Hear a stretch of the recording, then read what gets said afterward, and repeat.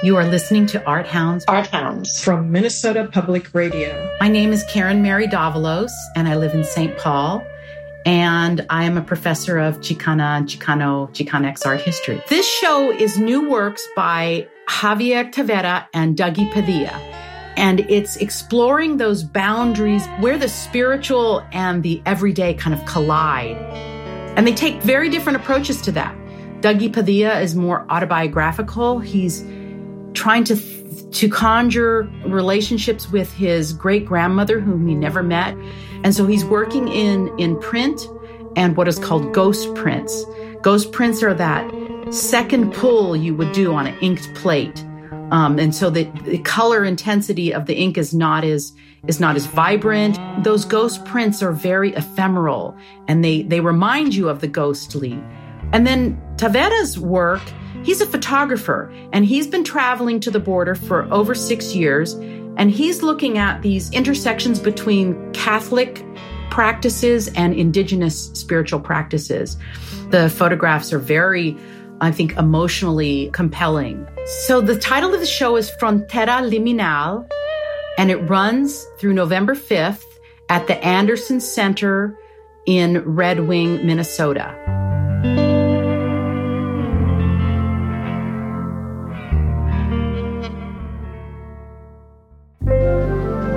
My name is Beverly Roberts. Susan Spurl is the artist. She's a friend of Homewood Studios. This is my gallery in North Minneapolis. And Susan has been working for over 30 years in the tradition of felt making with sheep's fleece. So this exhibit is featuring sea creatures. She works tirelessly to get the correct detail and coloration, and they're wonderful examples of the kind of alien-looking creatures that survive or try to survive in our oceans.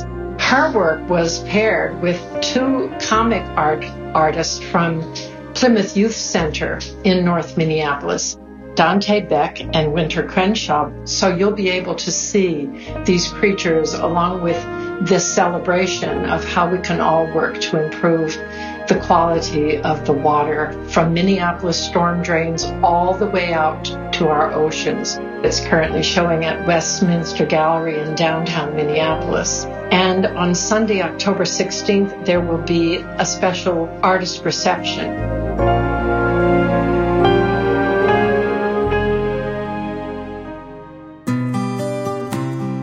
My name is Eileen Krug Moisilov, and I'm a visual artist living in Minneapolis.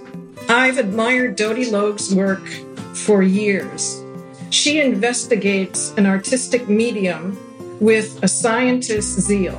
She uses stripes and grids, but she never stops there. She really delves into the unexpected poetry of hard and soft edges, and she looks for those light-filled spaces. Her studio is a big barn, and when I went out there to see the work, I looked out this giant door and saw a restored prairie landscape filled with textures and colors of nature, the palette of full summer. And she took that into her work. Go and see Dodie's work, titled Color Thoughts, new work, on view until October 22nd at One Division Art in Buffalo, Minnesota.